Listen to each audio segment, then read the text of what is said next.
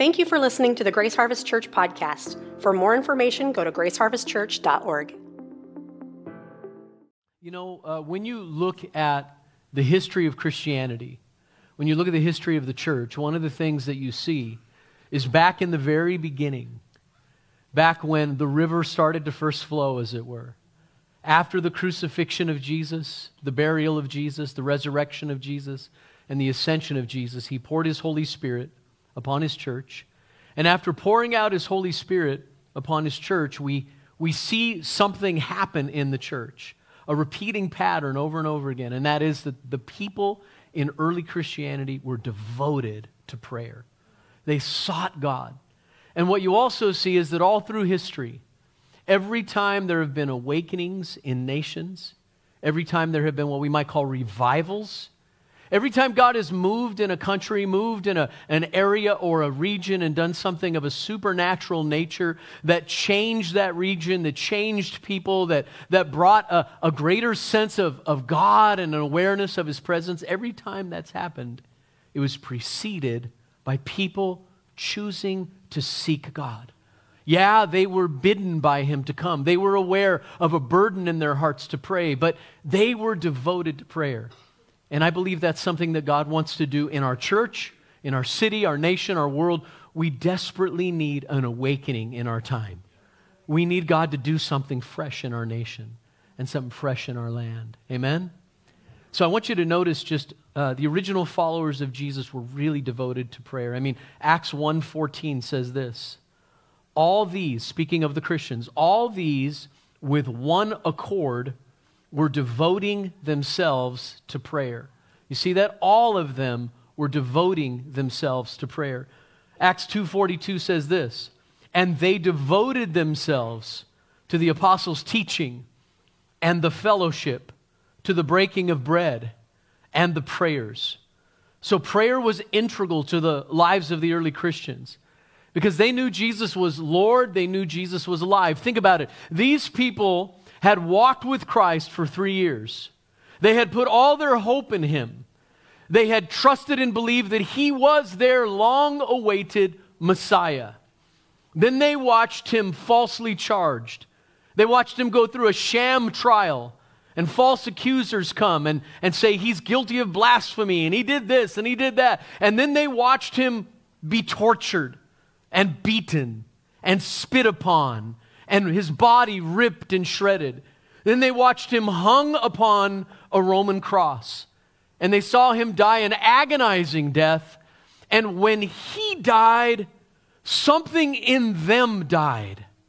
All of them had been putting their hope in Him being the Messiah. They were counting on being a part of His administration.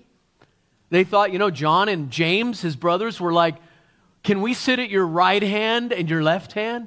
They understood something. If you're up next close to power, you get to be a part of it. And now they watch the one whom they put all their hopes in die. And like most of us would be, they were hiding away in a room. They had no courage. They had no sense of what was coming. Jesus had told them plainly and clearly, I'm going to be delivered up to the elders and the chief priests, and they're going to crucify me, and I'm going to die, and then on the third day I'm going to rise again. But they were blind and deaf and dull to that. So now Jesus rises from the dead, and it's accompanied by earthquakes and angels and all kinds of supernatural events, and He's alive, and over 40 days He appears to them. And as He appears to them, He teaches them. And their lives have been turned upside down. They've been reinstated. They have hope now. And now Jesus says, go into all the world. But before you go, I want you to pray. And you wait. You wait in the city, and I'm going to give you power to do what I've called you to do. So they went to Jerusalem. They waited, and they prayed for 10 days. They did not know what to expect. They didn't know what was going to happen. And the Holy Spirit was poured out on them. And one of the things that we see in the early church was this devotion to prayer because they knew something. Think about this. They knew Jesus was God in the flesh, that God had come among them as Emmanuel, God with us. That God had walked with them and talked with them and accompanied them and done miracles in front of them, raised dead people, touched and cleansed lepers. They saw fish and loaves multiplied. They saw him walk on water. They watched him do the things that turned their world upside down and shook them up. They listened to the most sublime and profound teaching in human history. They'd observed all of this, and then he ascended and sent the Spirit, and they knew something. They were so confident in this reality. God is near. And when we pray in the name of Jesus, he's not far off. He's right here with us. And because he's right here with us, and he's called us into a partnership in prayer with him, and he's going to do things on planet Earth that are going to change this world as we know it. Everything's changed. Listen, when you see a dead man rise from the dead, everything changes. And their whole world was turned upside down, and now they knew he was very present. He was at hand. He was in their midst. And they knew that whenever they prayed, God was going to act and he was going to work. They were in partnership with him. Amen. So the question is, what happened to us? What happened to us? When did we quit believing? At least some of us. When did we quit believing that God really wants to partner with us in bringing heaven to earth through our prayers and our actions? Because I know how it is. I know how easily we are swayed. I know how easy it is for us to forget what God's done for us, how real he's been in our life. And many of us in this room, we've gotten weary in the journey. Some of us in this room, we barely pray anymore. We barely spend time with God. And the reason is, multiple reasons, right? Manifold. Frustration, it seems like he's not there. It's not life-giving to us. We run out of words. We don't have the right methods. We get tired. We have all the reasons in the world, and some of them are very legitimate. But I think at the essence and the root of it all is we don't really believe he's right here. And so what I want to do in the weeks ahead, and I know Drew's going to be preaching next Sunday, and as we prepare for this 24/7 time, is hopefully encourage you that prayer isn't some kind of thing for the super spirituals. It's not just for the elite. That prayer is something for a child. I love what that little boy said. I think he said the most profound thing. He said, what did he say? He said something like we wrote down on a piece of paper and that God is the best person I ever heard of. When he said that, I'm like, bam! God is the best person I ever heard of. I'm like, amen, preacher. Right? And so what I want to do is help us to see that Jesus was the game changer. And he can help us make prayer a priority in our life if we'll just think differently about it on a few fronts. So here's the first point. If you're a note taker, I just want to tell you what Jesus does to change our prayer lives. The first thing he does is he makes prayer significant. What does that mean? One thing you see repeatedly in the Bible is that prayer is never a waste of time. It's never insignificant. Prayer is not the thing we do before we do what's important. Prayer is not just something we do until we work. Prayer is the work. Did you hear what I just said? It's a part of the work. What we do in prayer is what shapes what happens on planet Earth. Without our work in prayer, this planet would sink into depths of evil beyond anything we can even imagine. God does the work, but we partner with him. See, we don't see what's really happening. The Wesley brothers, John and Charles Wesley, started what we call the Methodist Church, Methodism, in the 1700s. They had a radical conversion, and they were called Methodists because they came up with methods to serve God, to follow God, to pray, to meet in small groups. They had all these Methodists, so they were branded Methodists. One of the things that John Wesley said, and I'm quoting him by memory, I don't have the quote in front of me, but he said basically that God does nothing on planet Earth that people haven't first prayed about. So I just want you to think of all the works of God through all of the centuries and the generations, and the fact that universities came out of Christianity, out of the church, that hospitals came out of Christians. You might not have known that.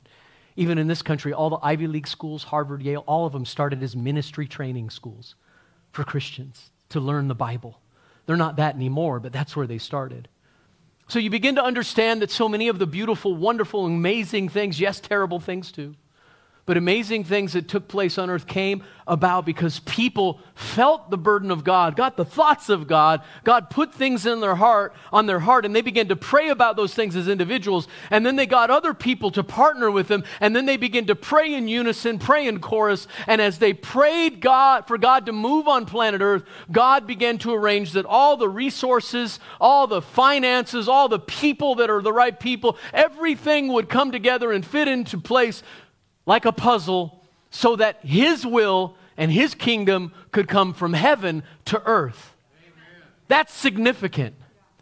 You see, the lie that comes to us when we're going to spend time with prayers, I don't have time for this, because we've come to believe that there are other things more important, and prayer seems like, to some of us at least, like a waste of time. Like it's not significant, it's not important. How can my prayers make a difference? God just uses the super spirituals, the elite. And no. God says it's significant. And I want you and you and you and you and you and you. I want you to come and join me and partner with me in this. Amen? Secondly, Jesus makes prayer simple. Simple. Simple doesn't mean easy. How many of you know there's a difference between simple and easy? Right? Like, I've learned in my marriage that a lot of times our conflict or the tension between us, the issue is simple, but it sure ain't easy. Right? There are times I don't get my wife. I don't understand where she's coming from. I don't understand that female mind. Somebody wrote a book years ago called Men Are Like Waffles, Women Are Like Spaghetti. And they were talking about the way men think, categories and blocks, and then women are just like, woo, everything's touching, and sometimes when my wife and I are trying to communicate, I understand it's simple. Listen, Doug, shut your mouth and listen. Don't fix. Leave it alone. Listen. Right? And that's one of the realities to communication. So it's simple, but it's not easy. All communication in any relationship requires work and time. God is much more unlike us, think about this, than our spouses are, or our children, our friends, our coworkers, our neighbors. Right? He's God. So prayer is not easy because it's communication, but it is simple and it is doable. God's not looking for a great performance in your prayer life. God's not looking for you to be the best prayer, have the right words, say it all right, get the formula down. He doesn't care about that. God wants to meet you as you are, right where you are. When we get in trouble in any area of our life is when we begin to compare, when we begin to measure ourselves according to other people, when we begin to think and we hear that voice in the back of our head that says, you don't even know how to pray, you don't even have the right words. And you should do that much longer. You only prayed for 5 minutes and now you're out of words and you don't know what to say and you don't know what to do and you think you're a failure, and I want to tell you that's a lie. God's like, I love your voice. I love time with you. You don't even have to say anything. You can be here with me. And all is good. All is well. Amen. Jesus made prayer simple. It's kind of like this little girl. David DeBoard shares about this. He says, a father was walking past his 5-year-old daughter's room one night, proudly noticing that she was on her knees in prayer. Listening in, he heard this curious prayer she was praying. A, B, C, D, E, F, G, H, I, J, K, L, M, N, O, P, Q, R, S, T, U, V, W, X, Y, Z. She did this several times. When she was finished, he asked her what it meant. And she said, God is really smart. When I don't know what to pray about, I just say the alphabet and he figures it out for me. Now, that might be simplistic, and the reason we laugh and we go, is because we know down in our own hearts, we know the essence of that truth, the reality that God gets what we're trying to say, even when we run out of words, we run out of language, we feel inadequate, we feel like we're not good at it. Sometimes my prayer to God is, Lord, I don't have words. And one of the things that we can do is pray in the Spirit, and that's a wonderful gift, and that's for another teaching. But sometimes I just don't even know what to pray. I don't know what to say. And you know what I'll say to God? Lord, hear the words of my heart that I don't seem to be able to form. Hear what's going on inside of me. I don't even know how to pray about this. Number 3, Jesus makes prayer approachable. Prayer is not, as I've said already, for the spiritually elite. Prayer is for children and new converts and mature Christians. Prayer is communication at whatever stage of growth a person is in. Those who make prayer an elite activity of the super spiritual people misrepresent God's heart and lock people outside of God's courts. You see, there aren't spiritually elite people. The beautiful thing is that whatever stage or age or place of growth, however much you've learned about prayer, however long you've walked with God, that's where God meets you. He doesn't want you to be like somebody that has walked with the Lord for 50 years if you're only in the Lord for 6 months. There isn't this thing where he's like, oh, they're not saying the right words and they didn't do that with the right inflection and, they prayed this off a little bit and, their doctrine and their theology isn't perfect, so I'm not going to hear them. He's hearing your heart and he's giving you time to grow and correct your doctrine and theology. He's not going to, it's like if you pray, Lord, I want you to bring me the moon. Obviously, he's not going to answer that prayer. Not yet, at least. Maybe in the new heavens and the new earth, when he recreates everything, maybe he'll bring you the moon. Right? But the reality is he knows our hearts, and he meets us where we are. Is this making sense to anybody? Jesus makes prayer attainable. This is really important, attainable. In prayer, we start where we are, and we grow, and we add tools and skills to our prayer lives over time. There's no exactly right way or time or place or posture to pray. Prayer is like all growing communication within a relationship. It changes, it grows, and it matures over time. Time goals, I want to pray this long. Methods, do I kneel, do I stand, do I walk? All of those things are important, but they can never be used to condemn people or make them feel defeated or unable to pray. I pray better walking, but then sometimes I pray better kneeling. But a lot of times I like to walk. You see, God wants to let us off the hook here. Just be with me. Open my word and talk to me about it. Tell me about your life. Tell me about your children, your struggles, what you don't get, why you're disappointed, what made you happy. Tell me about it. And then just listen to me a little bit and read my scripture. And in that, I'm going to talk to you. I'm going to meet you. And if you can do that for 5 minutes, you've won. You go into prayer. A lot of times people go into prayer. They're like setting a goal. I'm going to pray for 30 minutes. I'm not saying goals are bad. But they get 5 minutes in and they're like, I've run out of words. And then they walk away feeling like, gosh, I failed. I'm not good at this. And God's like, oh, I'm just glad you spent time with me. Why don't you come back tomorrow? Or actually come back anytime today. We can talk. You see, this is a relationship. Let's not forget it. This isn't just some kind of religious rote ritual, these methods, these steps. If you do this, that, and the other thing, then you'll be spiritually elite. That's bull. Are you following me? Okay. Prayer. Jesus makes prayer a partnership.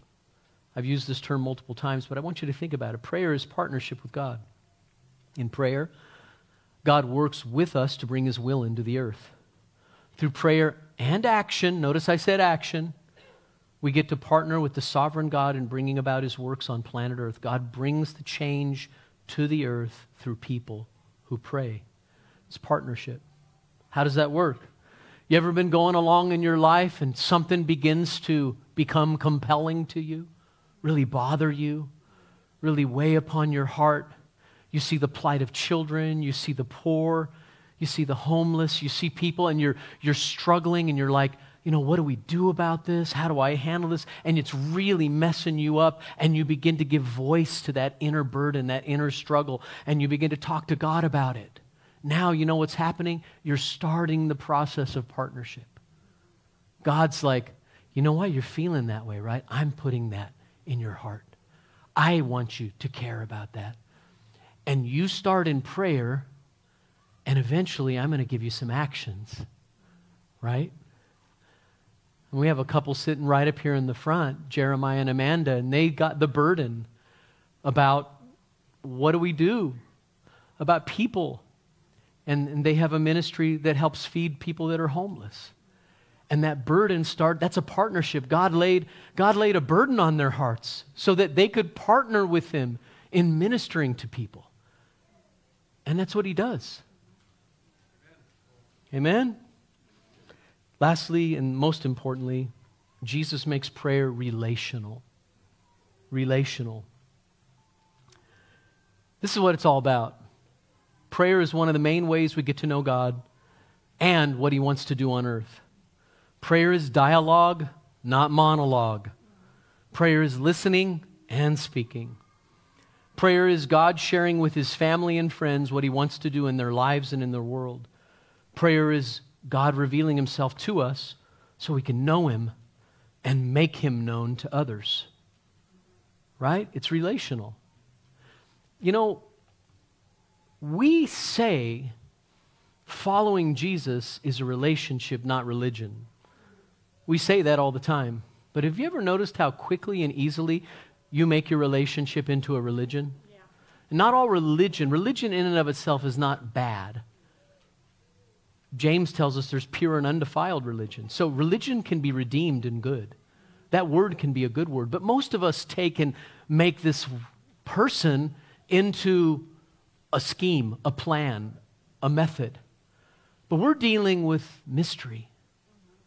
We're dealing with beauty, wonder, God. And God invites us to know Him.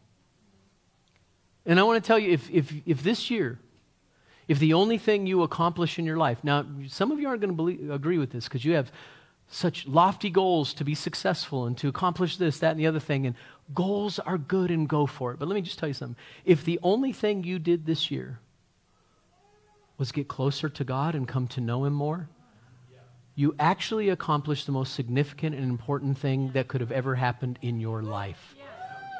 That trumps everything else. Because see, knowing God, think about it. You need creativity, you need wisdom, you need knowledge, you need understanding. Who is creativity, wisdom, knowledge, and understanding? Who is it personified in? I'm telling you what, you get to know Him, He'll download what you need. That's why Jesus said, seek ye first the kingdom of God and all His righteousness and all these things that the Gentiles are running after in the world and seeking will be added to you, will pursue you. Like if you're not out there chasing it, chasing the buck, chasing success, if you're not out there chasing it, but you're chasing Him, He'll make that stuff chase you. Am I talking to anybody? I'm almost out of time. So I just want to read a scripture text and share a quick few thoughts to end this, okay? So look at this text with me. And this is, I want to end with this idea. I'm going to take one of these points I've been making today, and I want to end with this idea. Jesus makes prayer simple. And here's what it is. Come be alone with your Father in secret.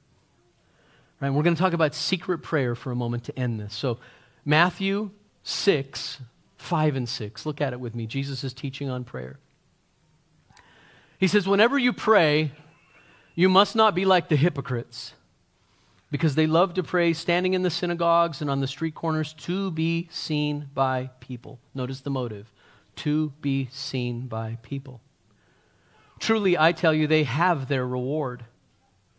But when you pray, go into your private room, shut your door, and pray to your Father who is in secret, and your Father who sees in secret will reward you. Now let me just be clear about something. Jesus is not saying that public prayer is wrong or group prayer is wrong. And the reason we know that is because Jesus prayed publicly, and He called His disciples to do it, and He prayed with groups, and then the early church prayed all the time in groups and all the time publicly. So what's Jesus getting at? Jesus is getting at the heart and the motive, right?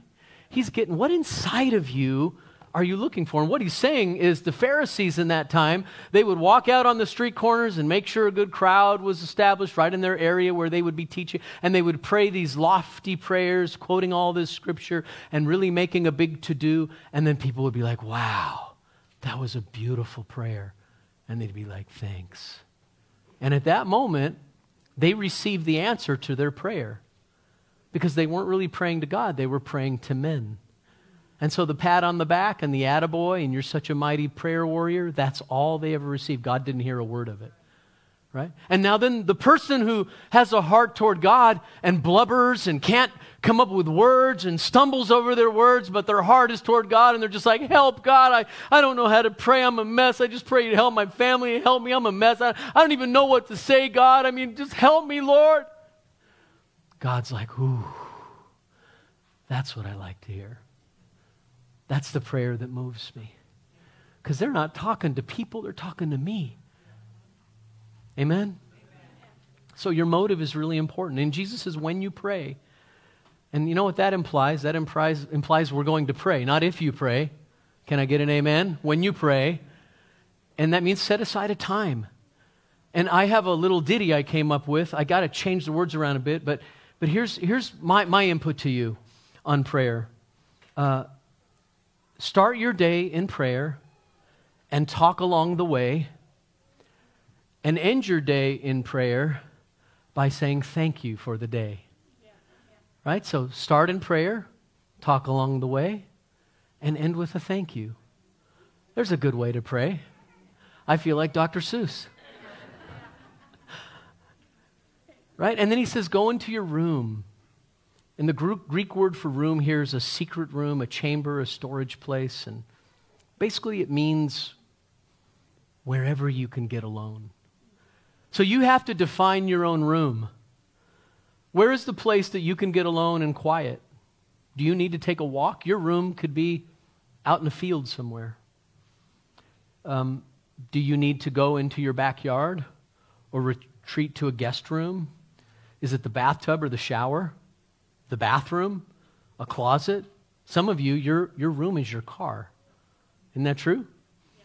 Find a place to get alone for enough time to still your soul, read some scripture, pour your heart out to God, and just wait. Leave your phone behind, get off social media. Some things in life need to be in a private place with a locked door. We know in general, intimacy is not something you do in public, whether it's with humans or with God, right? Unless you're in a corporate prayer meeting, and that's different. I love this quote by Henry Nouwen. He said, the desire for solitude is often the first sign of prayer. Real quick, I'm almost done. Just a personal story. I've learned something in my life. The moments when I'm feeling a deep sense of loneliness, and yet I have people around me that love me, my wife, my children. Those moments in my life when just something aches inside of me, and no human fellowship and connection seems to scratch it. Those are the times that God is bidding me to come. Because there are parts of me and parts of you that can only be touched and filled and spoken to by God. You were created for God and by God for His pleasure. And so you have to start to recognize the signs. That thing inside of you that's just like, nothing, putting on Netflix and binging a series, you come away empty, right? And putting music on that normally scratches an itch, you come away empty. Doing that hobby you like to do, you come away empty. That might be God's way of saying to you, will you come close to me? I want to meet with you. And I'm telling you, what you'll find out is when you begin to give yourself to those times, when you start to, instead of filling those times with the other stuff, you begin to fill those times with, here I am, Lord. God's going to meet you and do something wonderful in your life. Amen? Jesus says, pray to your Father who's in the secret place. I want you to think about this. God's always ahead of you. What do I mean by that? It's never your idea to come meet God somewhere. It was His idea. It was His invitation. And so when you say, I'm going to get up in the morning, I'm going to go to that place that's my room, I'm going to read some scripture and I'm going to talk to God. Before I go to bed at night, I'm going to say thank you and just talk to Him for a few minutes about my day. And if I yelled at somebody, ask Him to forgive me. And just, take care of that business. When you do that, God's already there, waiting for you in the secret place. And He wants you to come. And He's going to meet you. And the Father, think about what Jesus said here in that text. It's so profound.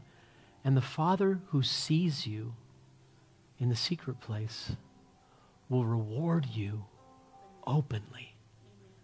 That's so profound. What is he saying? Dallas Willard, in his book, The Divine Conspiracy, said this: the effect of praying in secret is once again a remarkable difference in the life of the believer. The visible side of your life will involve highly significant events that cannot be explained in terms of the visible world. See, besides the privilege of getting to know God more intimately, prayer will result in your life being a conduit for God's blessings, gifts, and kingdom purposes in other people's life. Right when you need to have the right thing to say, you'll have it. Right when you need to meet the right person in a situation to bring God's life to them, it'll happen. You'll find that because you're doing secret work alone with your Father, He's doing a work through you with other people. And your life will begin to be marked by a supernatural touch that can't be explained other than divine help, divine grace. So, get with God. He's already there waiting. He's inviting you. And man, does He love you. Sometimes when I preach, and anybody who's preached will understand this, you become aware as you're talking to people that God's present in the room and that He really loves people. Like I'm looking at you right now and I'm feeling God's heart for you. And it's like I hear the Father saying, come and spend time with me. And listen, just spend time with Him. Don't perform. Don't feel like you have to set the timer. Don't do it out of duty.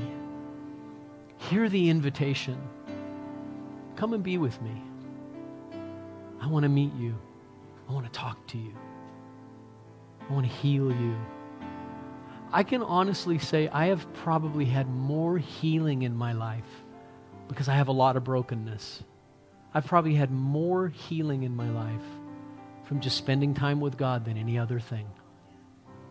Jesus is my counselor and my healer, and He'll be the same for you. Many of you know what I'm talking about. Amen? So how many of you want a revival in your prayer life? How many of you right now are feeling like there's something inside of you that's going, amen, I want that. That's God. So let's pray into that. You right now, you and me, let's all of us here, let's do business with God. And let's ask Him to do a new work in our hearts. And listen, if you're here and you say, I don't even have that desire and it troubles me, here's the beautiful thing. Paul says in Philippians that it is God who is at work within us, both to will and to work for His good pleasure. So what is Paul saying there? Paul's saying that God not only gives you the ability to do something, He even gives you the will to want to. So God wants to give you a want to. And some of you are here today and you're like, I don't even have the want to, and I'm troubled by that. That's okay. Confess that to Him and then say, Lord, give me the want to. Give me the want to. Let's pray. Come on. You talk to God and I'll talk to God. Father, hear our hearts right now. Hear our cry. Hear the desire we have inside of us. Thank you for meeting us in your word. Thank you for loving us. Thank you for bidding us to come near to you over and over again, for not giving up on us. As Pastor Raul talked about earlier, your pursuit, your chase of us over the ages, over the years. You've changed our lives and you've never quit loving us. You've never given up on us. Lord, change our hearts. Give us a revival in our prayer life. Give us an awakening internally. Fill us with hunger and thirst and desire. Bring us close to your heart. Teach us how to pray. Help us to be patient with ourselves and with you. Help us not to be so hard on ourselves. Deliver us from the need to perform. Help us not to compare. Lord, just help us be comfortable in our own skin and talk to you from our own hearts. Thank you for it. Hear us, Lord. Will you stand with me?